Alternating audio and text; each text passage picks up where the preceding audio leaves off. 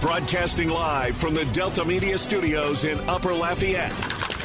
2 hours of sports talk like none other. Footnotes with your host, Kevin Foote.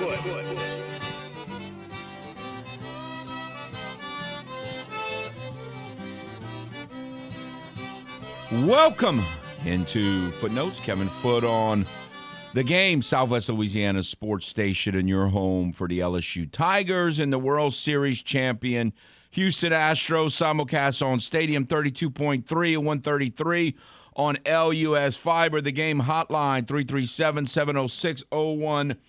706-0111. We will have a couple guests today's show.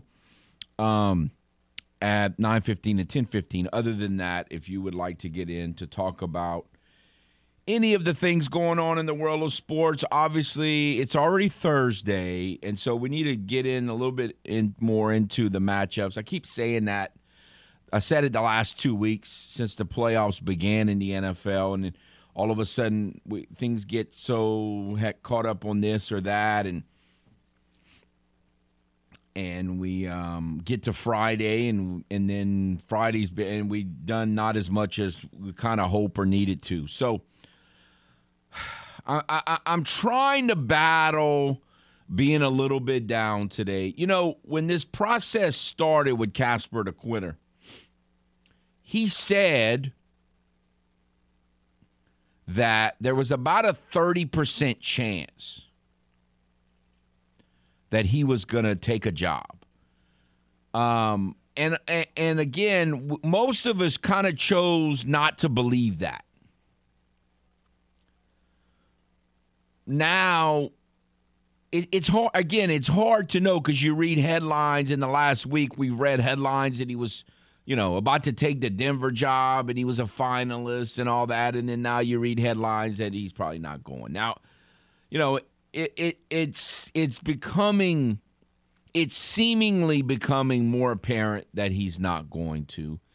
And it's not shocking for two reasons. One, because he told us at the beginning of this process, there's probably about a 70% chance he wasn't going to take a job.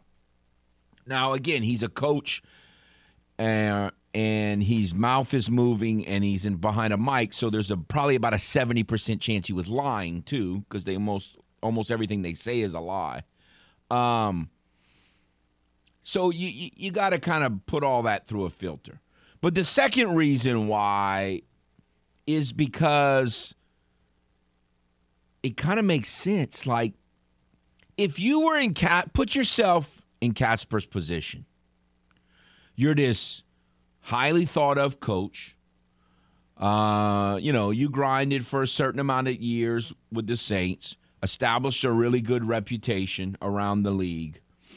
You decided you were going to take a year off, so you quit. And you didn't know what jobs were going to come open.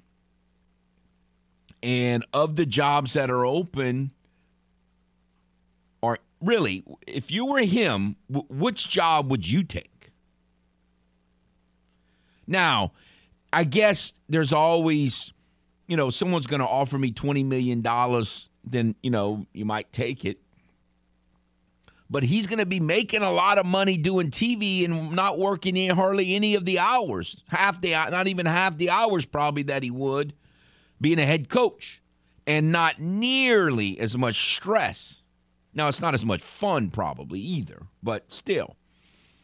I mean, you got Arizona, which, they don't have a great history of a front office, and they've got a really strange starting quarterback, and things don't look good in Arizona right now. Now, again, it's the NFL. Everything can turn around in 1 year. But if you feel like you're holding all of the cards, like he's really, would you pick Arizona?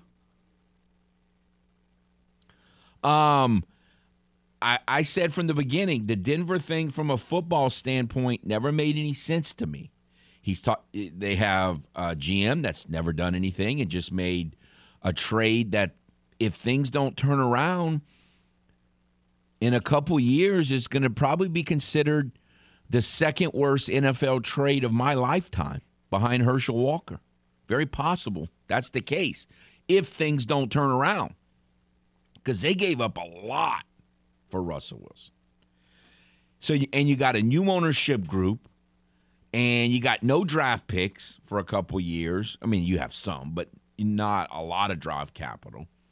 And, there's a lot. I mean, that's a risky situation. That's not from a football standpoint, the Broncos never made any sense.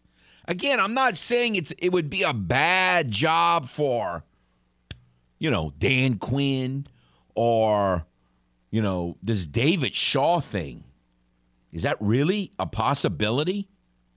You got all these Stunford.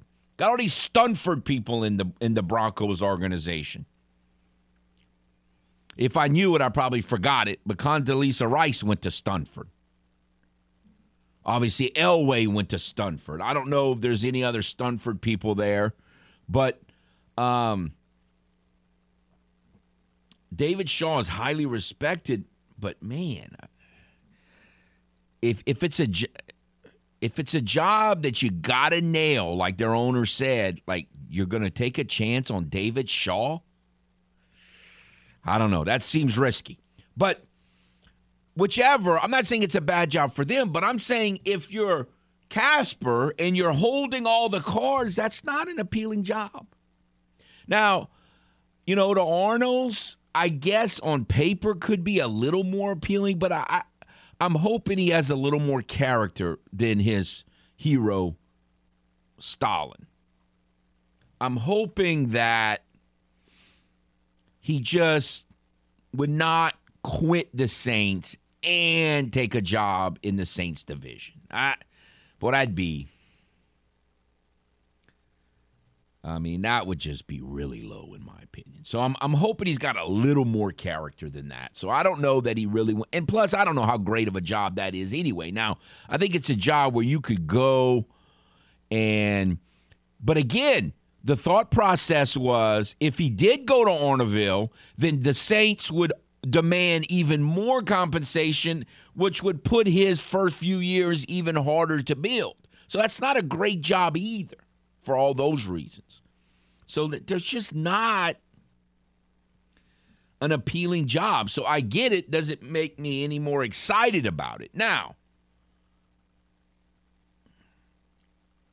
there's a thought process out there, and I tend to kind of agree with it, but I think some people are looking at it as fact, and I think it's far from fact.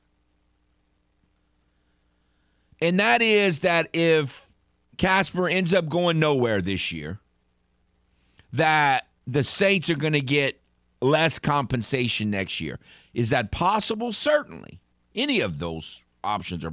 But I also think it's very possible that they're going to get just as much compensation next year as this year. And the way that could happen is, let's say there are two jobs next year that he kind of likes. Because I don't think he likes any of these jobs, and I don't blame him. I don't think any of these jobs are great options. But let's say he get two jobs come open next year that he likes. He can play them against one another, and that's how you get the thing. That's how you get the compensation up. So I think it's too much of an assumption to say, well, the Saints aren't going to get the same amount next year as this year. So I understand all that, but I'm still not happy about this because I wanted to get this over with. And it looks like it's not going to get over with. We were just wishful thinking. All right, let's go to the game hotline. Hello. Hey, how you doing? Howdy, sir. I don't know if you saw it. I want to say it was the week before the last game of the season, and Sean Payton was on with the other panelists and sports guys and all that. And I'm trying to remember who asked him, but they asked the question about what he was looking at and what his percentage chance of returning to the show for next year. And he said that what he was looking at was not the team, was not the players, was not something that was going to get him, straight to the Super Bowl.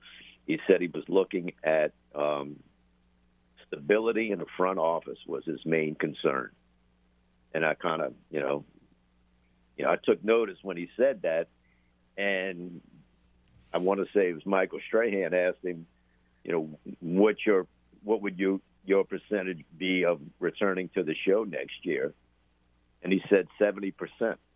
Right, that's what I'm saying. He told us up front he had about a 30% chance that he was actually going to leave, and I don't think that's because he's not ready to leave. I just don't think these are appealing jobs that are open.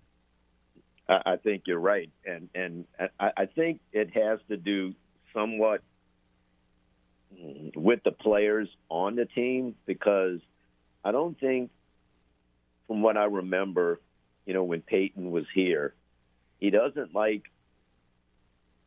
players who are distracting, let's say.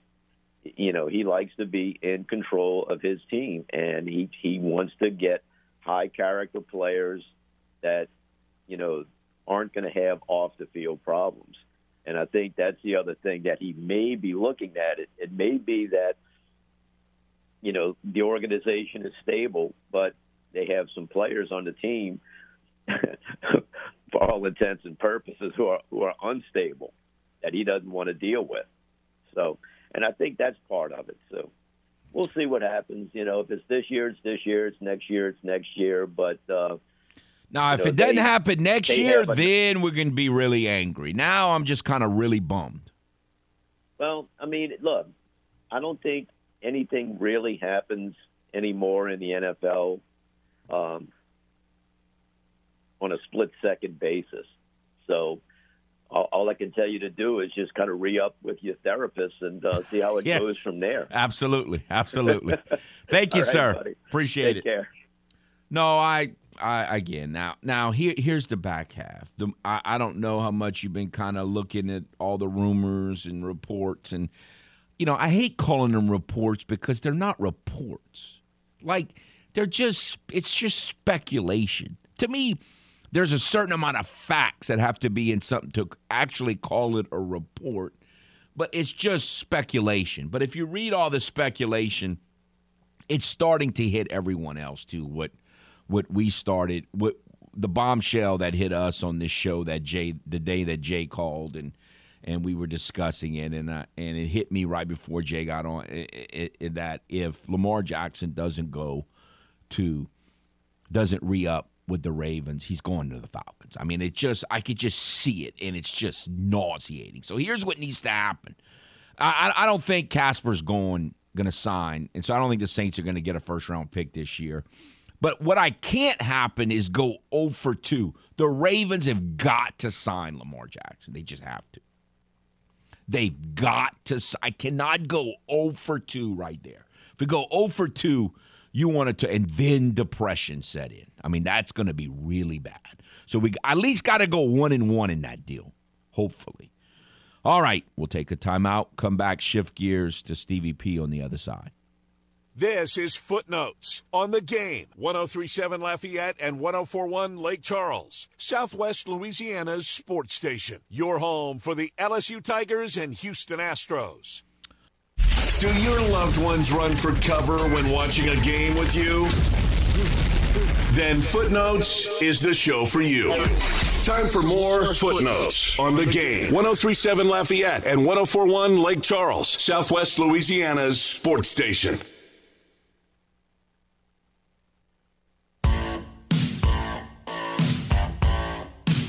Welcome back to Footnotes. Kevin Foote on the Game. All right, we have with us for the third straight week our friend Stevie P. How are you, sir? I'm doing great. What's going on, Kevin? Oh, I'm a little bummed today because I think you've kind of thought it from the beginning, but I think it's pretty evident that our boy Casper is going to still be in the Fox studio for this next football season. Yeah, it's not overly surprising, Kevin. Number one, he's looking for the right spot. I mean, he just is. And there's none right there that's the right spot. I mean, I think a lot of people, myself included, really thought when, the Chargers didn't get it done in the playoffs that, it was the best fit. Justin Herbert, it's warm weather, but they decided to, I guess, let go of all their coaches except their head coach. And, the rest was just negotiations. Sean Payton even aggravated some Saints fans, I think. Not necessarily me, because he's just, he's playing the game. And whatever team he wants to go to, he wants them to have as many assets as possible. But he made this statement, 2-3 weeks ago that, hey, if I sit out another year, then my value, drops a little bit more, and the team that gets me won't have to give up as many assets to the Saints. And he's right. So if you would have asked me a couple of weeks ago, I would have probably said it was 80-20 that he'd be on another team. I said as much last week on your show that I thought that the chances of him coaching in the NFL next year were probably 60-40, that he was gonna. But now it's really almost done like a 360. I think it's 80% that he's not going to coach next year. And as a Saints fan, I'm not happy with that, because his value drops, again, and the Saints aren't going to get any draft choices again this year. That doesn't mean that they can't be successful in the offseason. They get a quarterback. You keep mentioning Derek Carr. You hit on some other draft choices. But as a Saint, look, he's going to coach again. I'd prefer that he coach this year, not for the Panthers or somebody in the division, but I'd prefer he coach this year and the Saints would get some draft choices. But unfortunately, it looks like that's not going to happen. But if you get, let's say there are two options that he likes next year. If you get those two teams bidding against one another, I still think it's possible you could get about the same thing you were going to get this year. Well, that's true. That's true. I mean, all it takes is a couple of people to get into a bidding war. Now, you're going to hear the same names keep creeping up. The Cowboys. I mean, Mike McCarthy's contract ends at the end of next year. And, I could see if the Cowboys don't get it done next season, and I say get it done, I'm talking about at least going to the championship game and probably the Super Bowl, that they might make a change at the top. But, but because Jerry Jones is there, I don't know that that's a great fit. And, of course, you're going to hear Saints fans, which I argued with Saints fans all year this year. I kept telling people, Sean Payton's not coming back. But you're going to hear Saints fans, especially if the Saints get off to a slow start next year, well, maybe Sean Payton's coming back. Chances are he's going to be with somebody else that we're not even talking about.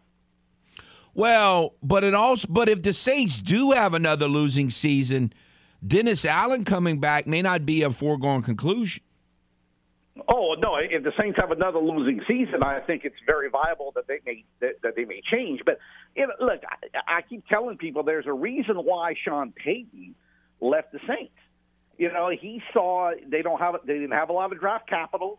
He saw they didn't have a quarterback. No, he left because he was tired and he had a new wife and he wanted to. I don't think it was football reasons why he left. No, some of it. Now look, me and you. One thing we're on the same page about is you don't need this elite quarterback to win. But that doesn't mean that Sean Payton doesn't think that way. And he came off of a team that. And look, I get it, injuries and bad circumstances, but the last year that he was there, I think that they went all in. Jameis Winston, they did some things, salary cap wise. They were all out to it. They didn't make the playoffs, and I think he said, "Okay, look, that was my last stand." Look, I told people all that this year. He's not coming back to the Saints. That's a thing of the past. I wish he would, but I don't think it's going to happen. All right, before we get on to some other sports subjects, Steve, as we've told y'all, works for Lafayette Recreation and Parks. Is there any youth sports news that we need to let people know about? Well, we're beginning our third week of youth basketball, Kevin, with the Junior NBA in association with the Pelicans. And the first 2 weeks have been really, really fun. Now we switch to the adults. Not beginning this week, but next week we're going to start registration for the adult basketball, and that has been going on for years and years. We're going to start next week, but if you want to give us a call here at Lafayette Parks and Recreation for us to give you some more information, you can call me at 291-8380. That's 291-8380. Again, registration is going to begin next week, so that might be a better time to call. But if you need some further information, give me a call. I'll be more than happy to help you out. And, of course, sticking with youth sports, it's probably going to be a couple of weeks, but we're going to begin registration for baseball and softball over the spring. So, again, you can call me for further information on that at 291-8380. Spoke with Michael Schwab at the Juicebox Journal on Tuesday, and he's pretty much resigned, and he's pretty much figuring that Corey Lee is going to be the other catcher for the Astros. And, obviously I would have preferred to have a veteran catcher in case Candy hits a wall. But we were discussing it earlier this week. If Michael Brantley is really Michael Brantley again, and Tucker is Tucker, and El Perro is El Perro, and Abreu is Abreu, and Altuve is Altuve, and Pena is Pena, and Bregman is Bregman, that's a pretty good offense. No, Astros have an offense. I love the addition of Abreu. Even if he's not at that MVP level that he was a couple of years ago, okay? He still had a good year this year. And, he's going to be an all-star caliber player. There's elite players, and then there's star players, and then there's good players. He might not be that elite player anymore, but I still think he's a star player. And, he's going to be a big addition to the Astro lineup. Brantley's not a guy that's going to hit you 25 home runs, but you hear the term often. I know you use it, professional hitter. He's not a guy that's going to hurt you out there in the outfield. And again, like I said last week, I think the Astros are going to go to camp with probably, Lee and Maldonado as their catchers, but it's fairly easy to pick up a catcher. I mean, all these people just fall on all over catchers in free agency and, on Contreras and all of this. It's fairly easy to pick up a catcher. I don't want to say it's the equivalent of football as picking up a punter or a kicker, because that's disrespectful to catchers. They're more important than that, but you kind of get my drift. It's a little bit easy to pick up a veteran catcher to help you out in terms of depth. Now, well, I hope it's easy to pick up a kicker because the Saints sure need one. So they need one. But one thing I wanted to ask you, we didn't even talk off the air about this. You and I are normally on this. Look, like everybody else, we agree on some things, we disagree on some other things. But one of the things that we've always been kind of in agreement on is the Hall of Fame. You and I are pretty tough in terms of getting people saying yes. Okay, that player should be in the Hall of Fame. But now over the last couple of days, I'm understanding that you've become Tim Kurkjian. You want everybody to be in the Hall of Fame? No, I'm not Tim Kurkjian. I'm just playing devil's advocate because everyone is bashing poor Scott Rowland. And look, I wouldn't have voted Scott Rowland into the Hall of Fame either. But if you make the Brooks Robinson comparison, you can make an argument for him. Well, look, that's a good point. And at least you said no. I said at least. Look, I'm not a big anti-Scott Rowland guy. I think you could make the argument. I really do. But, I look at him, and again, you talk about Brooks Robinson. Brooks Robinson is the best defensive third baseman of all time at his position, and he's got over 2,800 hits. And he played in an era, and I know he played in the 70s, but even in the 70s, that was a pitcher's era. But in the 60s, I mean, again, folks, there's a reason why baseball changed dramatically in the 60s. They lowered the mound. Bob Gibson and his crazy ERA, they lowered the mound. It was certainly a pitcher's era. So you got to bring that into the equation as well. But even without that, best player at a position all time in 2,800 hits, I think that puts him in the Hall of Fame. Scott Rowland was a very good defender, but there were some guys in his era, namely Eric Chavez. I looked it up yesterday. Do I think Chavez was a better defensive third baseman than Scott Rowland? Probably not, but he was pretty close. He won 6 Gold Gloves. Scott Rowland won, 5? I think he won 8. I think he won 8. Yeah. Okay, well, the Gold Gloves could be overrated, but what I'm saying is, there's a lot of guys like David Wright, Ramos Ramirez, and Eric Chavez. All those guys are very comparable to Scott Rowland in terms of offense, and they wasn't that far less than him defensively. So I like Scott Rowland. I just don't think he's a Hall of Famer. But tell me you say no to Todd Helton. Oh, yeah, I say no to Todd Helton. But again, Todd Helton, we're just never going to know. Like, we'll never know what he'd have done if he didn't play in Colorado. We'll never know. True. And it's I think that's going to be held against him forever. I think so, too. And that's unfortunate for Todd Helton, but it kind of is what it is. You got to bring the ballpark into the equation. But when I look at a baseball player, it's either statistics or it's the wow factor. In the case of Brooks Robinson, it's a little bit statistics, 2,800 hits, but basically it's the wow factor. I look at a guy like Scott Rowland, and he was a good player, but he wasn't this elite player, I don't think, at least not over a prolonged period of time. So it wasn't a wow factor, and he doesn't have the statistics. So all due respect to Scott Rowland, I got to vote thumbs down. All right. We appreciate your time as always, Stevie. We'll see what happens this weekend. Talk to you again next week. Thank you, sir. And as always, Kevin, it's been your pleasure, my friend. This is Footnotes on the Game. 103.7 Lafayette and 104.1 Lake Charles, Southwest Louisiana's sports station. Your home for the LSU Tigers and Houston Astros. How much does Foot despise the San Francisco 49ers? Well, you be the judge. I love turning 50 because I was no longer a 49er. Back to Footnotes on the Game. 103.7 Lafayette and 104.1 Lake Charles, Southwest Louisiana's sports station.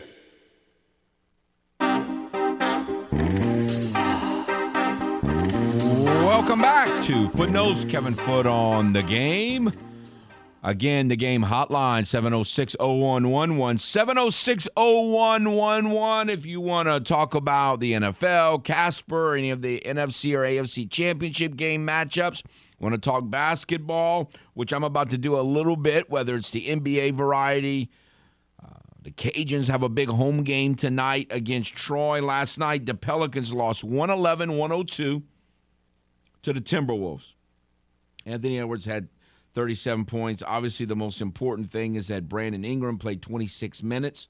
Unfortunately, he did not hit any of his 6 3-pointers, and he went 4 for 18 overall. Herb Jones, who was back a little bit, but he was out for a while, but he was back. He came back before Ingram, went 2 for 9. So the 2 of the 3, and they're waiting for Zion to come back, obviously, were 6 for 27. So they're rusty, which is, normal and fair. Anthony Davis came back last night. I don't know if you saw. He almost got hurt again. I mean, that guy. What is the deal? Like, some guy undercuts him, and he goes down, and he's holding his leg, and it looks like he was okay, but it's like, is there any chance that cat's going to be healthy for the rest of the season? You're just like, the first game he comes back, he's sitting there on the ground holding his leg.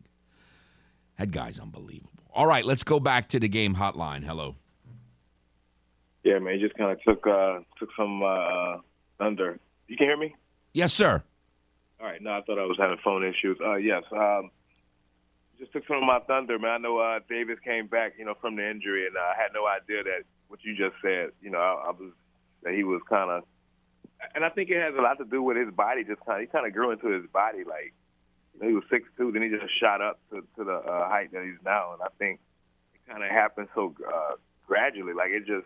Well, a lot of people, they kind of tall, kind of young, and they grow into it. But he kind of shot up, and I think he's not – I don't know. I just think his body is just – But did you see the highlight that I was talking about? He was trying a 3-quarter court shot. It was like, I guess, at the end of a quarter or something.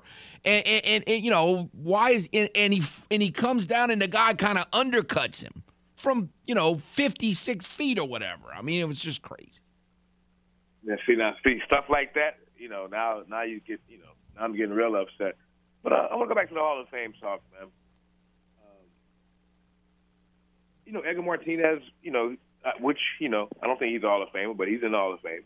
Edgar Martinez, it took him 6 seasons for him to become a All-Star, and I think his third full season, because a lot of times he's just going back and forth minor league.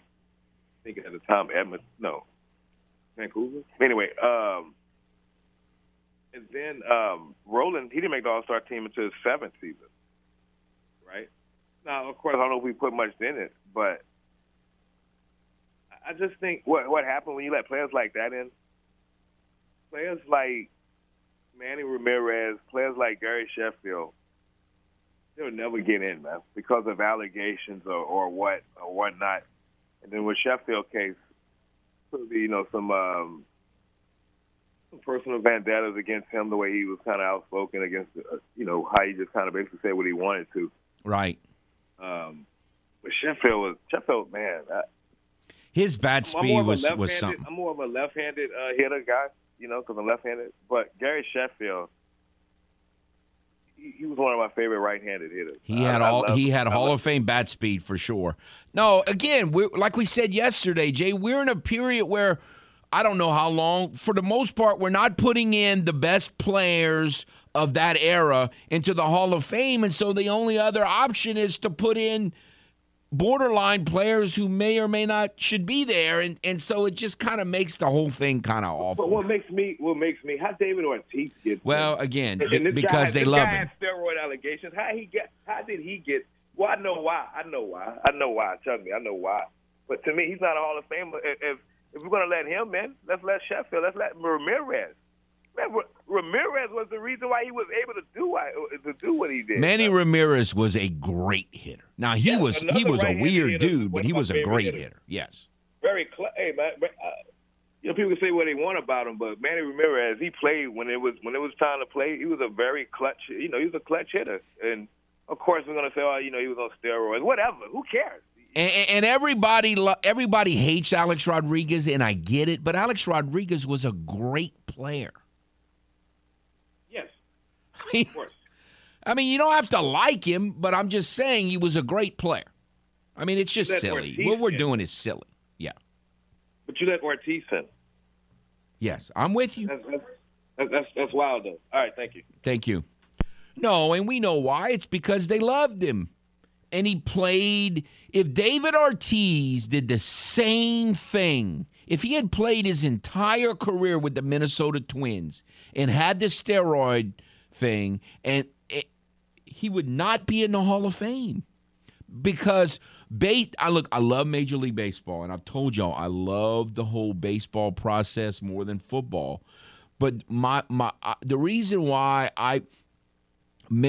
too many people and too many sports writers, especially in this country, think all Major League Baseball is about is the Yankees and the Red Sox and the Punks. And no one else matters except for maybe the Cubs every once in a while if they're doing well. That's it. They don't really care about anybody else. And that's why fans of other teams like me root against those teams, even though I can respect them, because that if David Ortiz played his entire career with the Minnesota Twins, he would not be in the Hall of Fame now, but he did it in Boston, and so they love him, and he got all this publicity, and so they put him in. That's just the way it is. That's how baseball works. That's the part of it I just can't stand. Let's go back to the game hotline. Hello. It is Brother Love. J. Kevin Footsy. How are you, sir? Where have you been, Brother Love? Brother Love has been on the road. Brother Love has the love tour, the worldwide love tour. Brother Love has to spread the love all over. I can't just keep it in one little area. Love is supposed to be all over. And I love Stevie P. Stevie P is one of the people I love, J. Kevin Footsy. But J. Kevin Footsy, that's not the reason why I'm calling today. Brother Love told you, I don't know if it was last year, I don't know if it was the year before, but when Hannah Five Names came on this radio station, Brother Love said, this is an upwardly mobile employee. And what has happened? Hannah Five Names has been promoted. Just like Brother Love knew she would. You see, when you go to work with a positive attitude, you treat the people nice, and you good to people, then boom, up the corporate ladder you climb. And I'm here to say how proud I am of Hannah Five Names. Brother Love loves Hannah Five Names, and she is an excellent employee, and it surprises me not that she has been moved up the corporate ladder. It saddens me because when Brother Love has a time on his worldwide love tour, he likes talking to Hannah Five Names. But now it's this new young man, so we're going to have to break him in. He's doing fine. He's off to a great start, Brother Love. Okay, well, that's good. That's good. But Hannah Five Names, and I don't want to put undue pressure on the young man. You know what, Brother Love's he's not a person to put pressure on people. I don't want to put pressure. But Hannah Five Names, Brother Love was way up there on Brother Love's list of excellent employees. And J. Kevin Footsy, do not forget, Brother Love loves all the people. Thanks, Brother Love. Oh, Brother Love hung up, and I need Brother Love to do something for me if he's still listening. On his World Love Tour, when he goes back to Baltimore, make sure he keeps Lamar Jackson playing for the Ravens. I need Brother Love to do that for me. You think he has that power? I mean, I think he does. He has all the power. Man, what did you tell Brother Love? He loves you. I'm just a great person. That's all it is, Footsie. Okay. Change the name to Footsie in my phone. I'm good with it. Be nice to all the callers, Yeah. like unlike another person didn't. And just let them talk. Okay. Gotta be a good listener. All right. All right. We will take a timeout and be back. This is Footnotes on the Game. 103.7 Lafayette and 104.1 Lake Charles, Southwest Louisiana's sports station. Your home for the LSU Tigers and Houston Astros. Do you ever wonder what kind of coach Foot would have been? When they hit it to you and you're in the major leagues, you catch the ball. That's the way that works. Yeah, he may be better suited for talking sports than coaching them. Back to Footnotes on the Game. 103.7 Lafayette and 104.1 Lake Charles, Southwest Louisiana's sports station.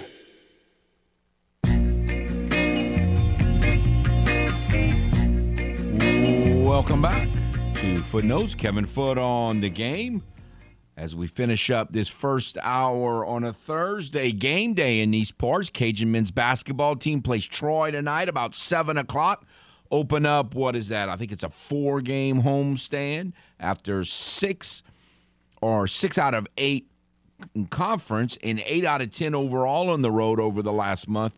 7 of the next 10 games for the Cajuns will be at the Cajun Dome. And so it's an opportunity to really build some momentum in terms of fan interest. And the problem is there's so many fans, as soon as they lose one, they're not going to, stick with them. But if they can keep winning, they have not lost at home all season. And we'll see how long they can continue it. It's been a goal. It's something Coach Marlin talks a lot about, is winning home games. So we'll see if they can win one, another one tonight. And again, we had Coach Marlin on Tuesday, and he talked about Troy. This is a team that leads the Sun Belt Conference in field goal and three-point defense. The Cajuns been top 10, 15 in the country for a while now in field goal per shooting and three-point shooting. Now, they didn't have a good game the last game in those two areas, but they've been among the best shooting teams. So very interesting contrast there.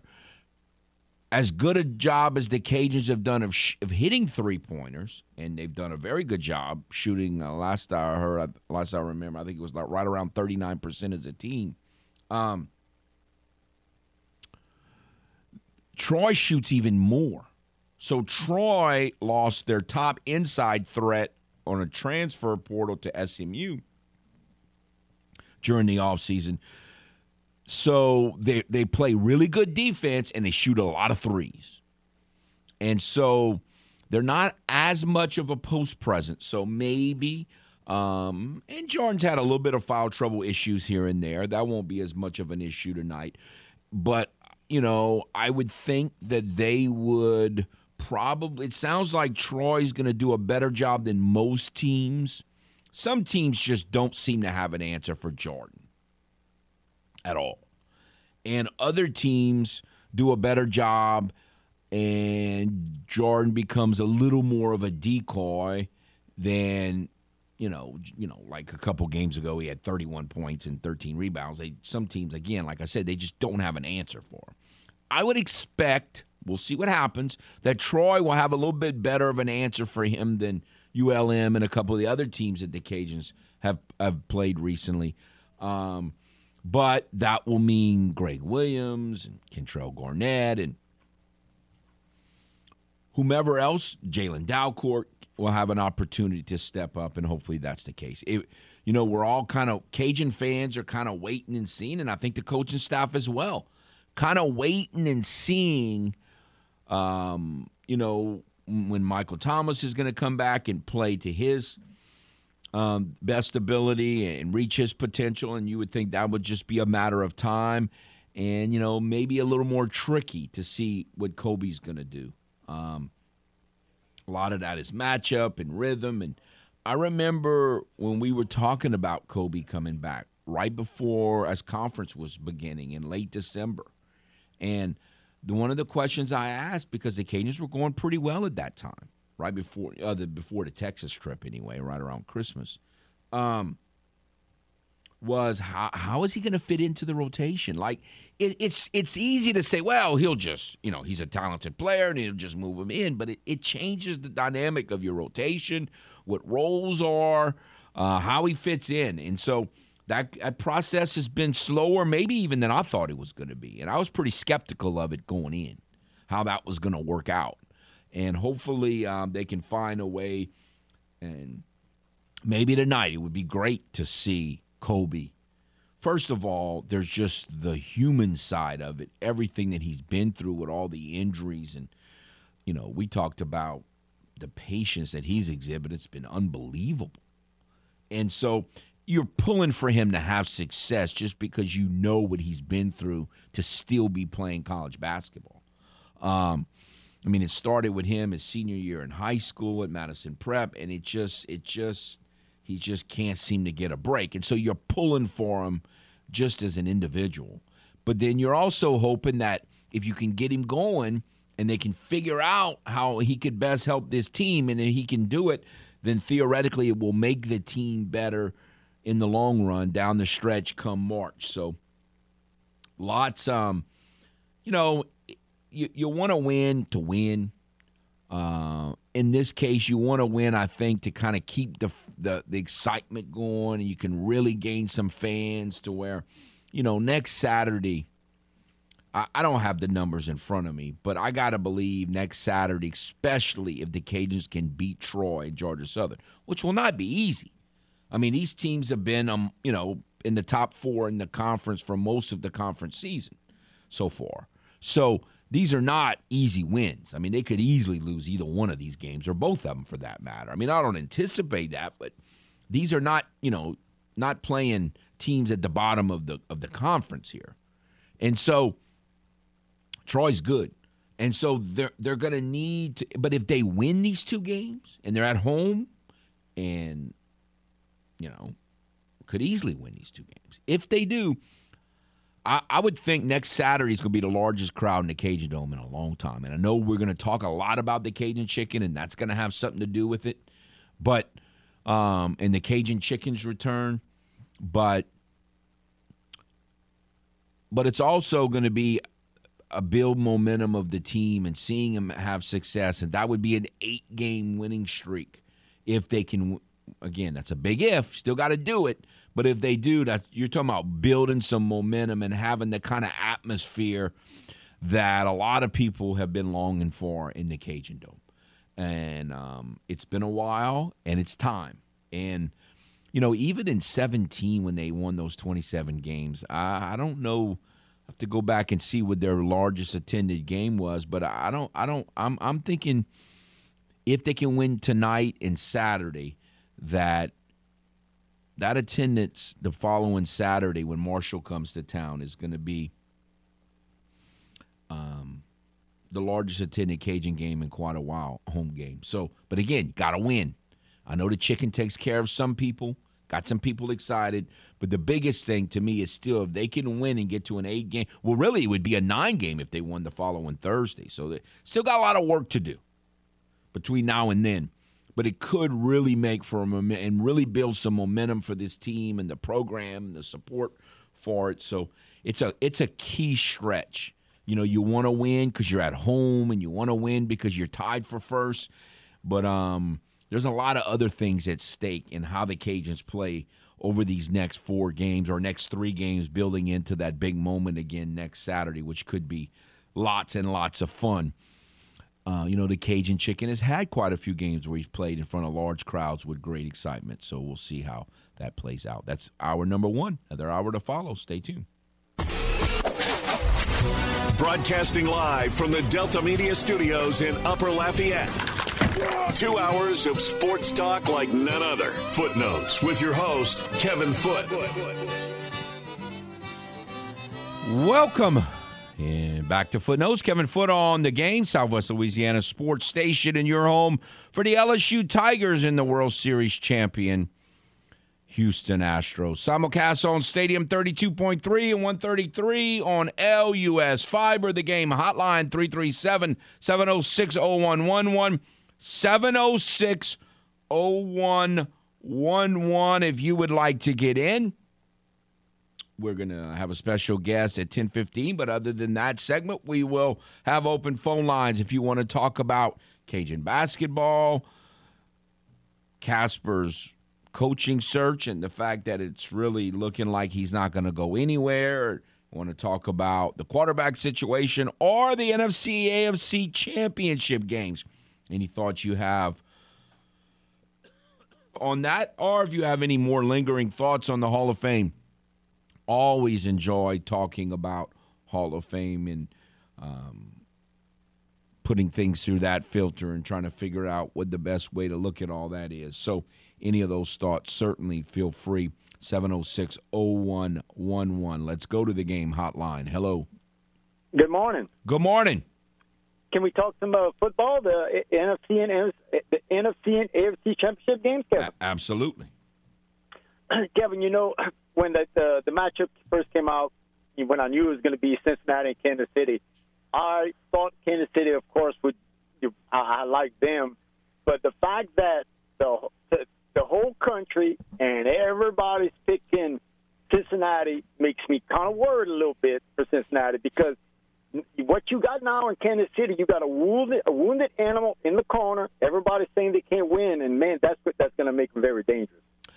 You know what? You and I quite often think the same. When I got here on Monday and Sunday, and I was thinking, man, I just don't, because at the time you didn't really know how healthy Mahomes was going to be, and I was like, I just don't see how the Bengals won't be favored in this matchup. And as the week went on, they became favored in the matchup. And now, as the week goes on and we get closer to the game, I'm starting to look to your way. A lot of what you just said, but also is this. This is one of the better coach teams in the league, and some people would argue the best coach team in the league. Obviously, they have a lot of pride. They've done a lot of winning. And this team has kind of had their number. So the Bengals beat a team in Buffalo. I don't think that was very good. The Buffalo Bills at the end of the year were not a very good football team.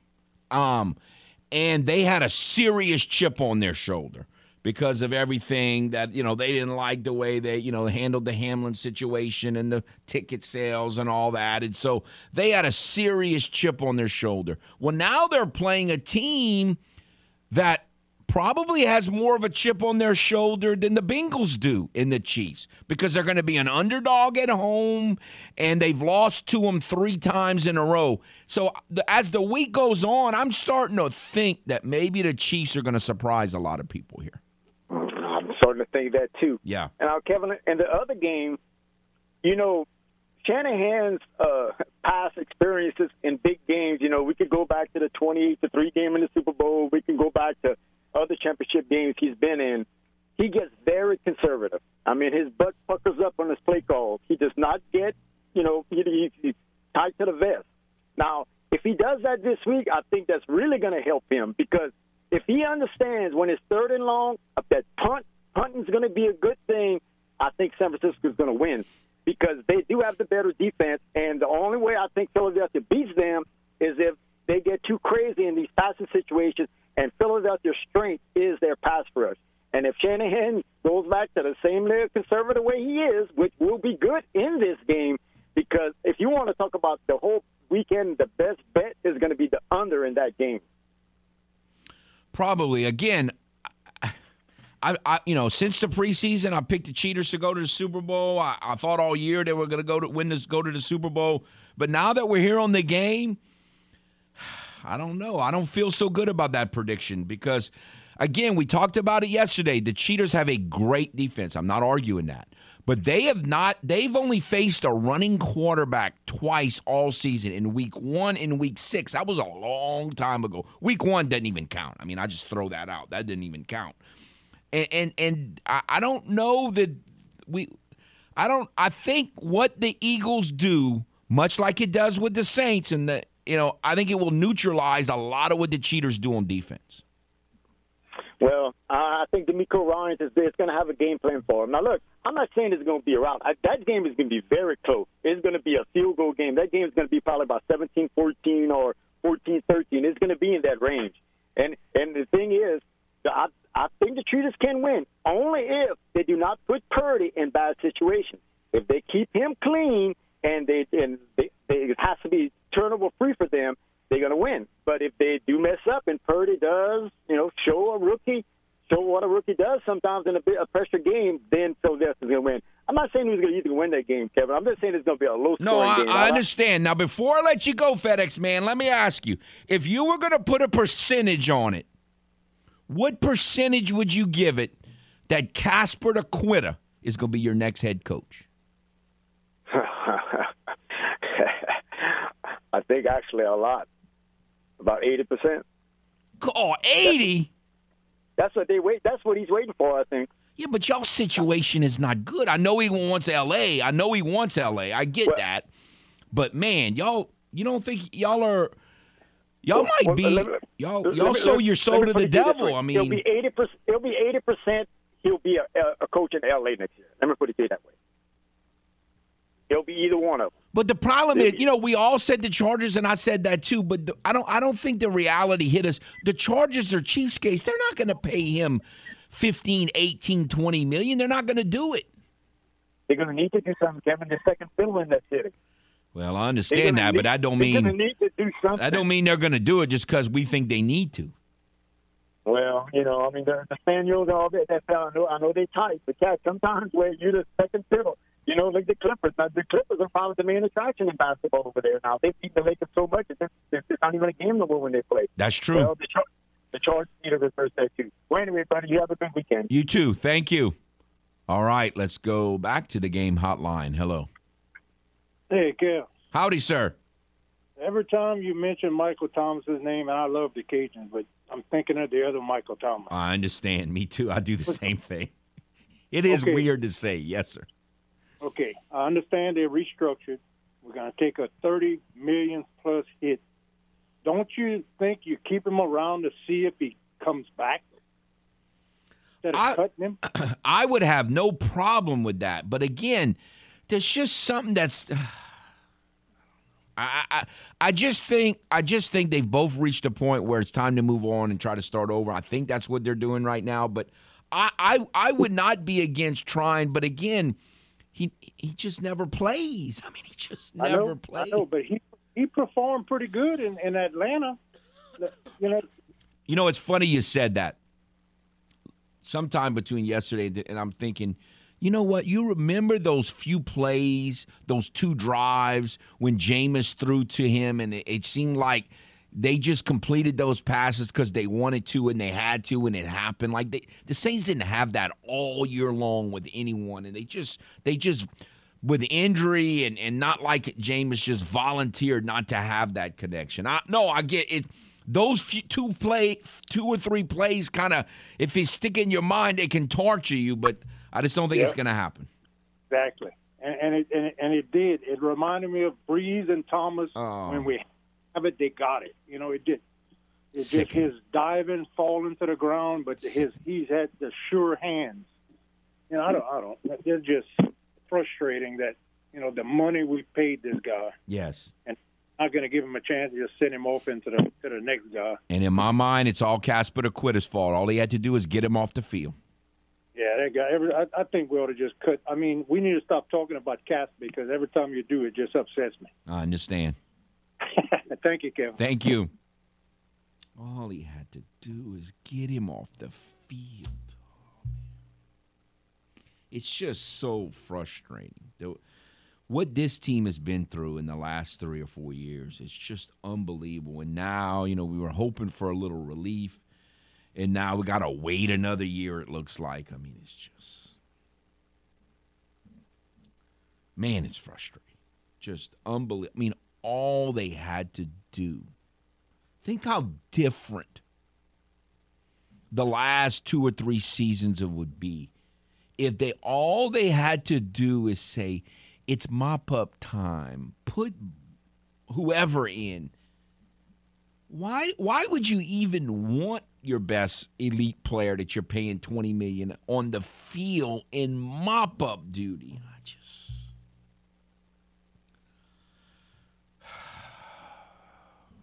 So frustrating. All right, let's go back to the game hotline. Hello. Morning, Foot. Good morning. Now, I got one question for you. You think this is the year?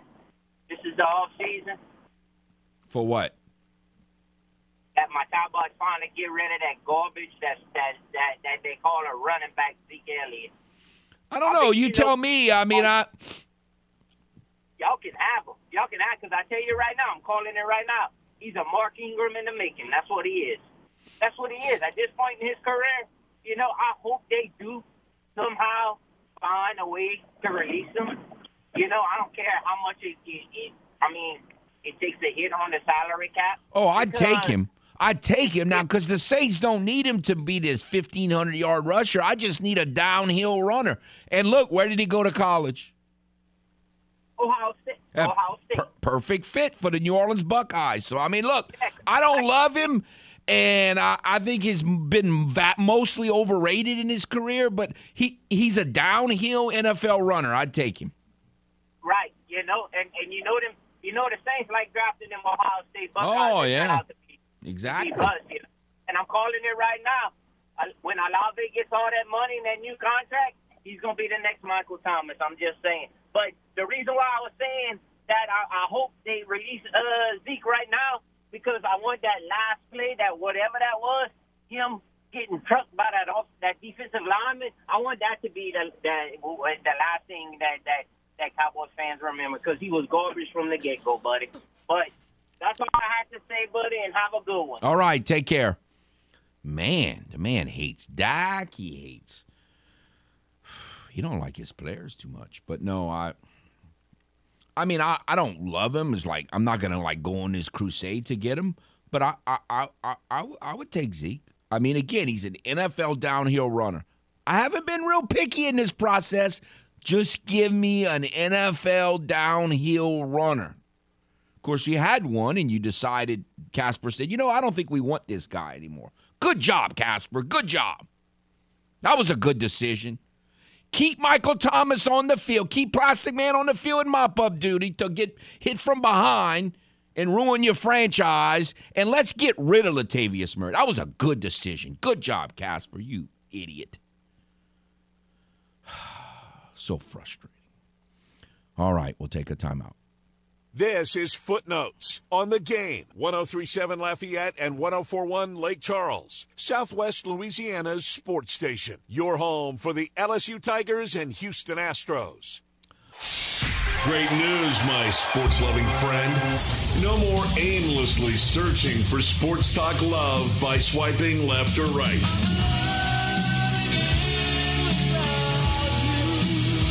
That's because you've already found the perfect match for sports talk love that is. Now back to the only lover you'll ever need. The Game. 103.7 Lafayette and 104.1 Lake Charles, Southwest Louisiana's sports station.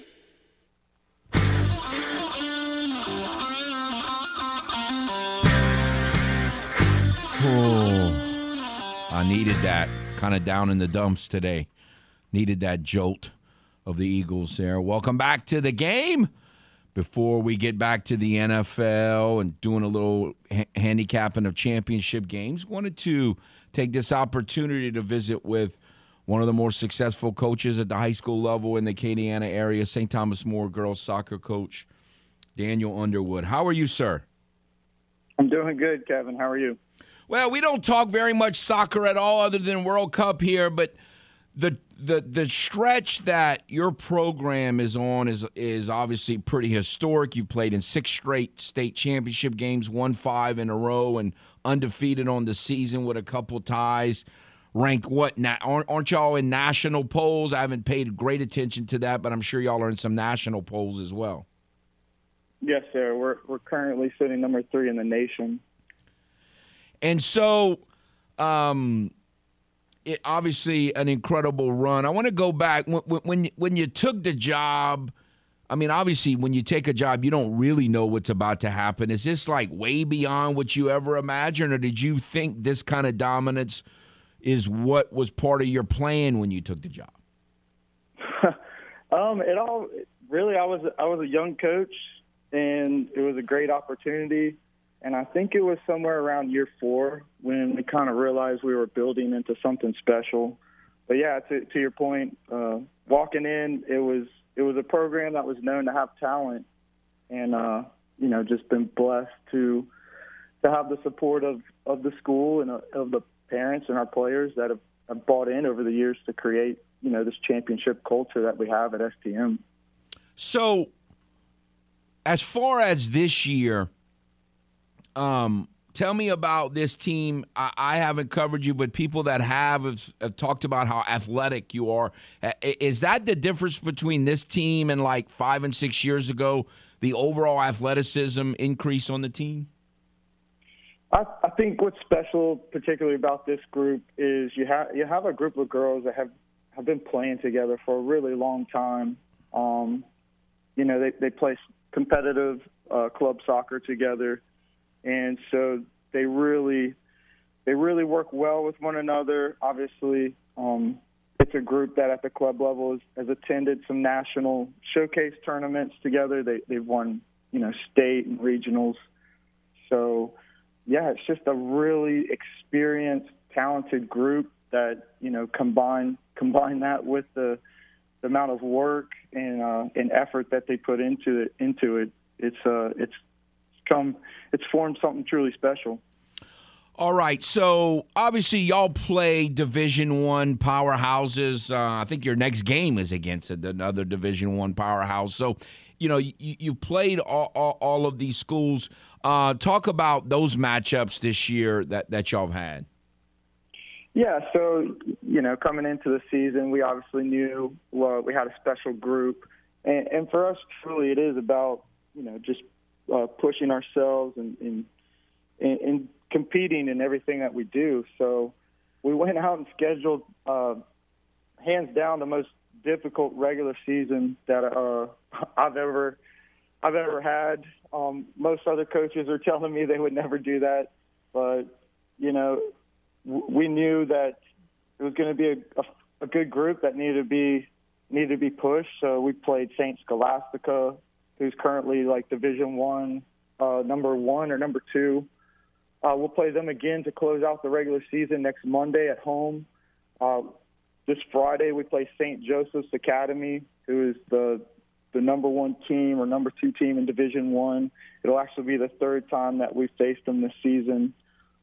We faced Dominican, who's the defending Division I state champ.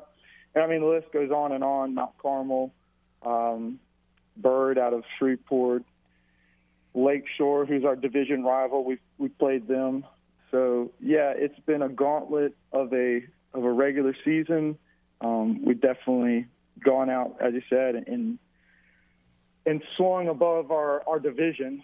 I would say we've played more of the Division I top 10 teams than anybody else. So I'm starting to get a lot of calls from those coaches wanting a scouting report on all their opponents coming to playoffs. I can imagine. So tomorrow we're going to have a vote in the LHSA, the convention, and they did, the executive committee did some really kind of off the wall things, and they shook things up, and they redetermined what was a select school and a non-select school, and the brackets and a lot of the sports were very different, especially in football this past year. So I've always thought, going back to the 90s, that if someone in the LHSA would have had the forethought, like the example I always used back in the 90s was ESA volleyball. They always were winning that, dominating that lower division, allowing certain programs within a school to play up and not everyone have to play up.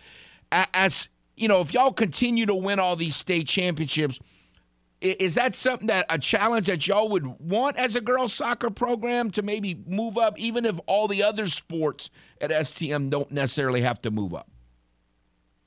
I think it's a very good question. it's one obviously that we've entertained at times, and to answer it, it would have to be a yes. Right now, St. Thomas More is a co-ed school, so we cannot apply to play up without our boys team also applying to play up. And yet within our, because there's some all-girls schools. If you look at a school like St. Scholastica, they play Division II in most other sports, but in soccer they play Division I. And what I've always said is that at the end of the day, if it's a 2-year commitment, essentially. So, looking at our roster, it would have been easy to say for the next 2 years we're more than capable of competing for Division I state championship, and so why not go for it?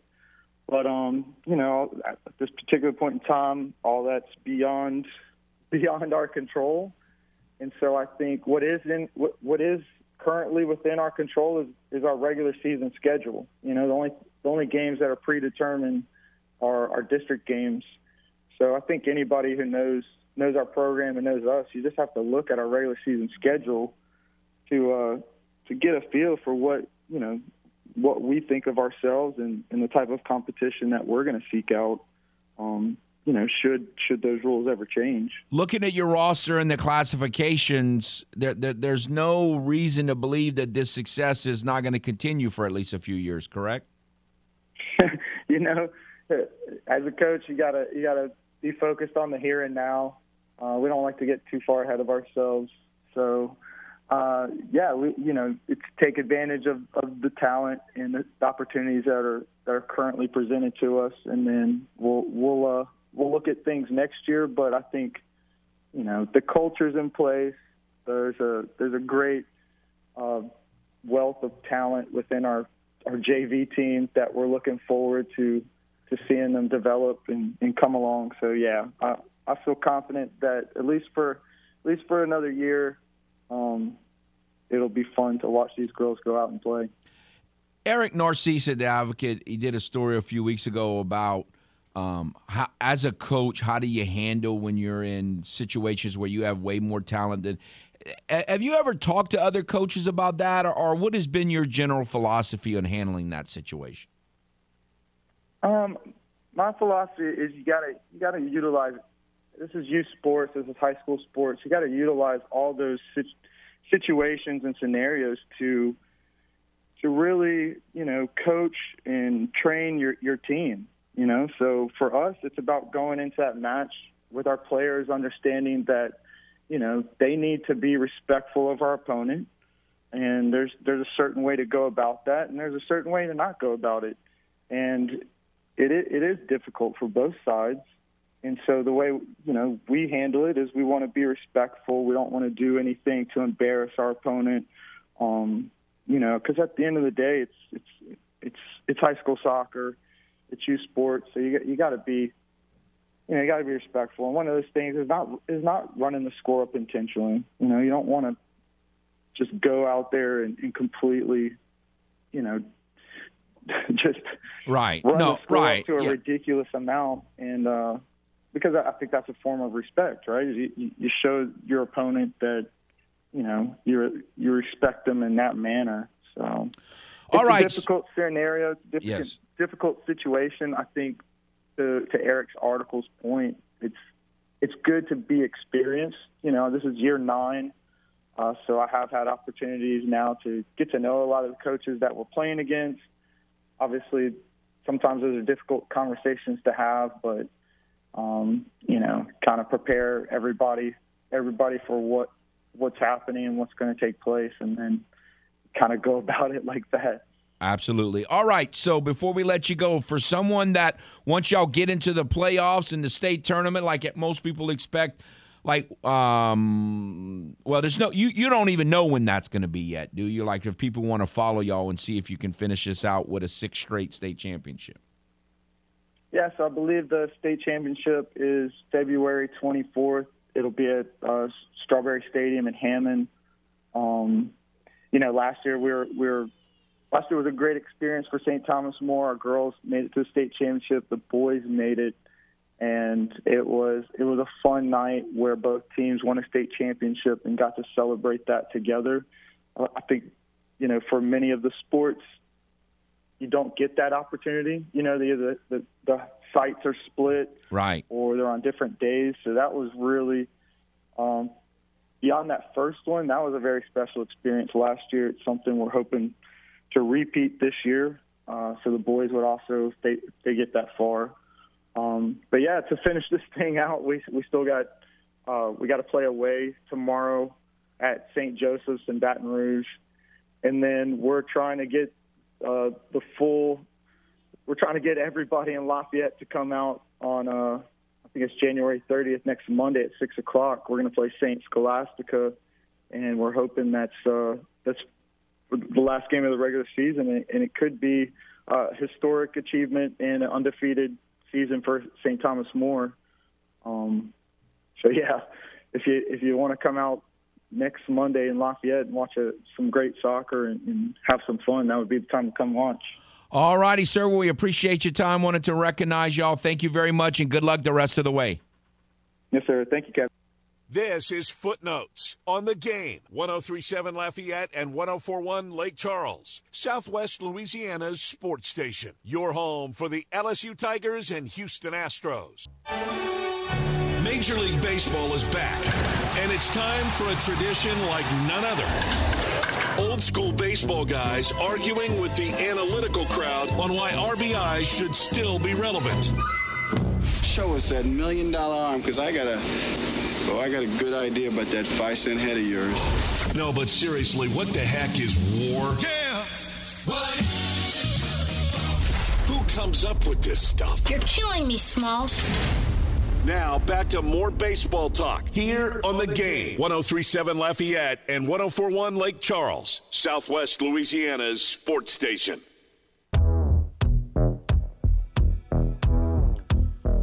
Welcome back to Footnotes. Wasn't planning on talking baseball, but I do have a baseball question that I've been putting off for about a week and looking for the right time. Looks like this might be it. It came official, or it was announced sometime in the last 2 weeks, and I meant to bring it up, and it just never happened, that in every AAA game this year, they're going to have these robo-umps calling the balls and strikes. And I've said my father-in-law's been telling me about it, like begging for this to happen for years, and I always said no. I'm all for justice. I'm a huge instant replay guy. I'm for getting it right and getting it right. But I always buck the balls and strikes, and I think it's because I don't really understand it. Like, have you ever seen a game? Like, how is this going to work? Like, what are they going to actually do? I just don't understand the logistics of this, I don't think. So the ideas that I have seen, like on some MLB Network segments, have been that the umpire would wear – now, this might be different from what AAA is doing because I haven't seen that full thing. But the ideas that I've seen is that the umpire would basically wear a buzzer and would still be there and would still give the strike call, but the buzzer would basically be telling him if it's a strike or not to say strike, and if it didn't do anything, it would just be a ball or something like that. So because when the concern was brought up that you'd be taking jobs away from umpires and stuff, that's what they kind of came back with. Oh, the umpire's still going to be there. We're just going to tell him the answers to the test, so to speak. Man, you know what? I'm not a big, I love baseball, but I'm not a big minor league guy. But they need to show a AAA game, a couple AAA games this year. I need to see a couple innings just to see how different this is going to look. Well, that's the other thing, too, like the pitch clock thing that they started a while back, and then everyone complained about it, but then it's like you don't even notice. But the other thing is they don't even enforce it, so it doesn't really matter anyway. But they started that in minor leagues, and then, again, it kind of trickled its way in, and they started doing it, but then they have to come up with a better system to actually make it matter. It's going to be and, it's strange because during the pandemic season, when they had no fans, I was like, at first it was really weird, and it didn't take me long at all to where I didn't even care or really notice it that much. But when you see, every once in a while, they'll show a highlight of like a home run by a guy from the pandemic season, and it looks really weird on the highlights when there's no fans there. But I got used to it pretty quick. So it's possible I'll get used to this, and my bucking it and saying I don't want it because it's not baseball is just kind of not because I don't really know. It's like I'm uncertain of what this is going to be like or what is it going to look like. The funny thing to me is that I feel like the shift rule is more important to the game and is more of like a big fundamental change than, potentially robot umpires. Because as far as the game being played, whether it looks different or not, the only thing that's going to result from it is, now we get more calls right as far as balls and strikes, right? But I think the shifting thing is interesting because you're going to really fundamentally change. And I want to know how some of these guys who have been hitting against the shift for 15 years, what their stats look like. Do they take a jump? Oh, it's going to be fascinating. I think it's going to be But the only other thing that it does is part of being a catcher is framing, and that whole art of framing is now going to be gone. Like catchers aren't even going to have to do this, and I don't know. I don't really like that, especially since I have a catcher that's good at that stuff. But I don't know. It might end up being something that 5 years from now we're all going to love. Those of us who were against it. I just need to see what it's going to look like. We'll see. No, I think the shifting part is going to be fascinating. We talked about that with Michael on Tuesday, Schwab, and I don't know what's going to happen. Supposedly, it's going to really help Icky, I call him, and Kyle Tucker, and we'll hopefully it does. And maybe even Bregman, although Bregman hits the right field every once in a while. But hopefully it'll help the Astros hitters and not hurt the pitchers very much. So I'm not really ready for baseball season, but are you ready? You're ready now? What's weird to me is always how early college baseball starts, because then you get this month where you have college baseball basically in full swing with non-conference games, but then the MLB's barely start spring training. So that always is weird in my brain to be going to UL games. And, I'm not really back in the mode of baseball, but I'm watching baseball games. Yes. And then once MLB starts, it fully feels like you're back. Right. And I'm not a big spring training guy. So I'll watch a few innings of spring training when the Astros are on here and there just to kind of get used to it again. But, I'm not a big, so-and-so is hitting 400. And I learned a long time ago that stuff means absolutely nothing. Because, last spring, Yuli hit 500. He was unbelievable in the spring, and he had a terrible season offensively. I did great in the postseason, thankfully. Thanks, Yuli, very much. But, no, that stuff doesn't mean a whole lot. So, no, I'm not really ready. But you know what? Speaking of college baseball and softball, for one, we're going to have Coach Glasgow on the show tomorrow, so we're going to be talking softball, and then baseball is right around the corner. We're just a few weeks away from really be talking a lot of college baseball and softball for sure, and then Major League Baseball will get on when we get a little closer to to April. Well, actually, it's March now that they start. They don't even start in April. No, it's going to be fun, but when your team won the World Series, you kind of want the off season to last a while, linger. You want to savor it, and I'll be able to savor it all season long too, because it's gonna be a hammock season. But it's so no, that I thought that little rejoin was funny because I wasn't really ready to talk baseball. Although we've talked some baseball this week with the Hall of Fame and some other issues, and getting Michael on Tuesday, but the whole trip, the whole robo umps, I just haven't totally wrapped my mind around it. We'll see how that plays out as it goes on. But no, we'll get back and finish out the show in the next segment, getting back to the AFC, NFC championship games. And do you have picks yet? We might get your picks next. I'm not a big picks guy, but are you convinced on who's going to win, or you're not convinced? I haven't fully decided. I think I'm supposed to unveil my picks on RP3 tomorrow. Oh, okay. We won't do that. I've got one of them decided. I'm going back and forth on the other game. Well, we might get your rationale, maybe, even though we don't get the actual picks. We can maybe do that. Again, that's the thing about a week. It doesn't really make any sense. If you ask me my picks on Monday, I think I'd have said the Bengals and the Cheaters, but now the more I think about it, I'm kind of leaning the other way. I'm kind of, as the week goes on and I see everything and think about the matchups and hear everything, I'm kind of starting to lean the other way. We'll see. All right, we'll take a timeout. Come back. This is Footnotes on the Game. 103.7 Lafayette and 104.1 Lake Charles, Southwest Louisiana's sports station. Your home for the LSU Tigers and Houston Astros. You know the routine. Eat, drink, sleep, and sports. All day, every day. You're listening to The Game. 103.7 Lafayette and 104.1 Lake Charles, Southwest Louisiana's sports station.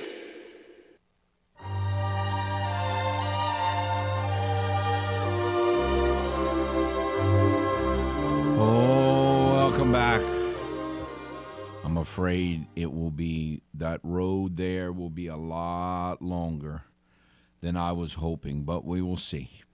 Welcome back to The Game as we finish out this Thursday edition of Footnotes. You know, I was thinking during the break, one thing that could make Sunday's NFC AFC Championship Day a bummer, and it's possible. Remember, we have 2 injured quarterbacks here. And, of course, any player could get hurt at any moment in any game. But we do have 2 injured quarterbacks. Jalen Hurts is just kind of coming back. He's still, I don't know how. He's probably less susceptible to re-injuring than Mahomes is. But what a bummer it would be if, in terms of people who, depending on who you're rooting for, I mean, may not be a bummer. But if you're one of these people, I just want it to be a good game, you know, the old good game thing. If Mahomes goes down in the first quarter, and particularly if Hurts goes down in the fourth quarter, I mean, I don't think either team would have a chance. But talk about the networks be upset if those 2 quarterbacks go down in the first quarter. The reason I'm not as concerned is that, in my opinion, the 2 better teams with full health would be Philly and Kansas City. So, and they're at home. So I do think even if Mahomes goes down, I don't know. They looked great on that one drive with Chad Henne, but I don't know how much I trust Chad Henne. Yeah.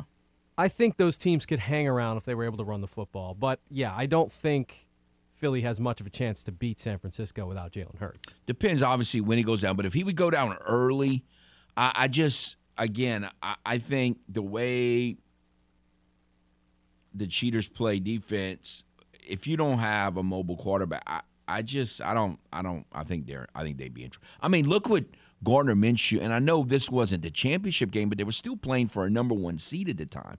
And when Gardner Minshew played against the Saints, I mean, he didn't do hardly anything. He looked terrible. They completely shut their offense down.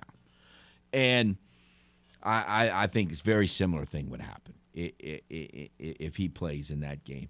But again, you don't agree that if Hurts is Hurts, that they're going to have a lot tougher time stopping that offense, I think, than they have, because they haven't faced that all year long. I agree. Running And quarterback. you're talking about the 49er defense? 49er or the cheater defense against the way the Eagles, I mean, no one runs the ball on them, but no one really runs the ball that they faced anything like the Eagles. I mean, if you could argue, no one runs the ball like the Eagles because of the way they run it and how good Jalen Hurts is. And that's one of the reasons if Hurts is healthy and everything, I would give an edge to the Eagles right now, because if the Eagles are able to find a way, it's going to be difficult, but if they're able to put together a game plan that slows down some of those intricate running concepts that 49ers do, and you make Brock Purdy beat you, he doesn't have a whole lot of things to go to. But if the Eagles, even if the 49ers are able to stop some of the things that the Eagles like to go to, they have so many more options. You have Jalen Hurts' ability to run the ball. You bring in RPOs. So my thing is and again, it's that chess match between the coaches, but I still think the Eagles have more options if things don't work early, whereas the 49ers, again, I guess they haven't done it yet. No one's been able to do it. But if you're able to stop McCaffrey and those guys and force Purdy to just be able to beat you, I trust Hurts a little more than Purdy. That's where I am on it. No, I'm with you. And look, when the Saints played them, it wasn't Jimmy. It was Jimmy G's last game. Jimmy G. They didn't do much in that game, and McCaffrey didn't do a whole lot in that game. And I think they can. I don't expect him to have this huge game, but I do think they'll run the ball pretty well. You know, I think the way the Cheaters play offense will neutralize the Eagles' pass rush. So I would be surprised if the Eagles' pass rush has this, 6-7 sack game and force all these turnovers. That would surprise me a little bit. I think it's a fascinating matchup because I think what the Eagles do best, the Cheaters' offense neutralize, and what the Cheaters' defense does best, what the Eagles' offense does neutralize it. That's why I just think that's a fascinating chess match game. And I like both matchups. I think it's really, and the fact that it's these two teams on each side, like I think Cincy and Kansas City is equally as interesting because you have arguably the two best quarterbacks in the league right now on that side. And then on the other side, you have these great teams that don't force their quarterback to do too much. Now, Hurts is maybe more dynamic, but I think both matchups are really intriguing. And Cincinnati, it's everything's kind of played into their hand here and there, but they've just gotten so much better. I mean, they're just so much better than they were. I mean, early season, Burrow was getting hit again, and it was like, man, they didn't fix anything in the offseason. They've somehow gotten right back to where they were, and we didn't know how it was going to happen last year, and they did it both times. They had injuries, and they had, again, like as I said, all the elements of a medicine season, and they've overcome it so far. But can't you just see, with all the trash talking he's done, the Chiefs really attacking Eli Apple and hurting him? I can just see that happening. I could see the Chiefs really attacking Eli Apple and burning him in this game. I hope they do, first of all. But, yeah. I can just see that happening. I would also be interested to see, is this the game where Kansas City finally really misses Tyreek Hill? Is this a game where that they don't have that go-to dynamic guy on the outside anymore, and Kelsey's kind of had to take more of the load? I wonder if they lose this game, if you sit there and go, wow, if they still had Tyreek, might have had a different story. Now, part of that also is because Mahomes isn't looking like he's going to be 100%, so he's going to rely on those guys more, whereas, getting outside the pocket and doing the ridiculous things he does usually. But then again, did you see in the press conference, they had a video of him walking away. He wasn't limping. He didn't have a brace on. He didn't have anything. So now people are saying maybe it's not as bad as they thought it was. Well, we'll see. I mean, again, if everyone stays reasonably healthy, especially the two quarterbacks that we mentioned, I mean, it should be a good day of good competitive, interesting chess match football. So, again, you've got. It seems like really good coaching staffs. I mean, I heard someone make the comment this week that it's you don't often get what everyone considers the best four teams. Now, look, at midseason, most people would have said the Bills. But again, I think just the attrition of the season, everything that happened, the Bills just weren't a great team at the end of the year. They just weren't. I mean, they without the two kickoff returns, I don't even know if they beat the Patriots at the end of the season. I don't think the Bengals beat a great Bills team. I think the Bills were kind of a shell of themselves by the end of the year, and that can happen to teams. You're just not the same. At the beginning of the year, almost everybody was picking the Bills. I didn't pick the Bills for that reason, even though I liked the Bills and I was kind of hoping they'd win, other than the Saints, obviously. But I don't know. It should be a fun matchups, and we'll see what happens. But I'm really kind of leaning, if the quarterbacks stay healthy, to Chiefs Eagles. We'll see how it plays out. Speaking of the NFC and AFC championship games, Jim Rome, I'm sure, will be talking plenty of preview analysis for those two games on Sunday. Jim Rome from 11 to 2. So stay tuned there. Y'all have a nice day.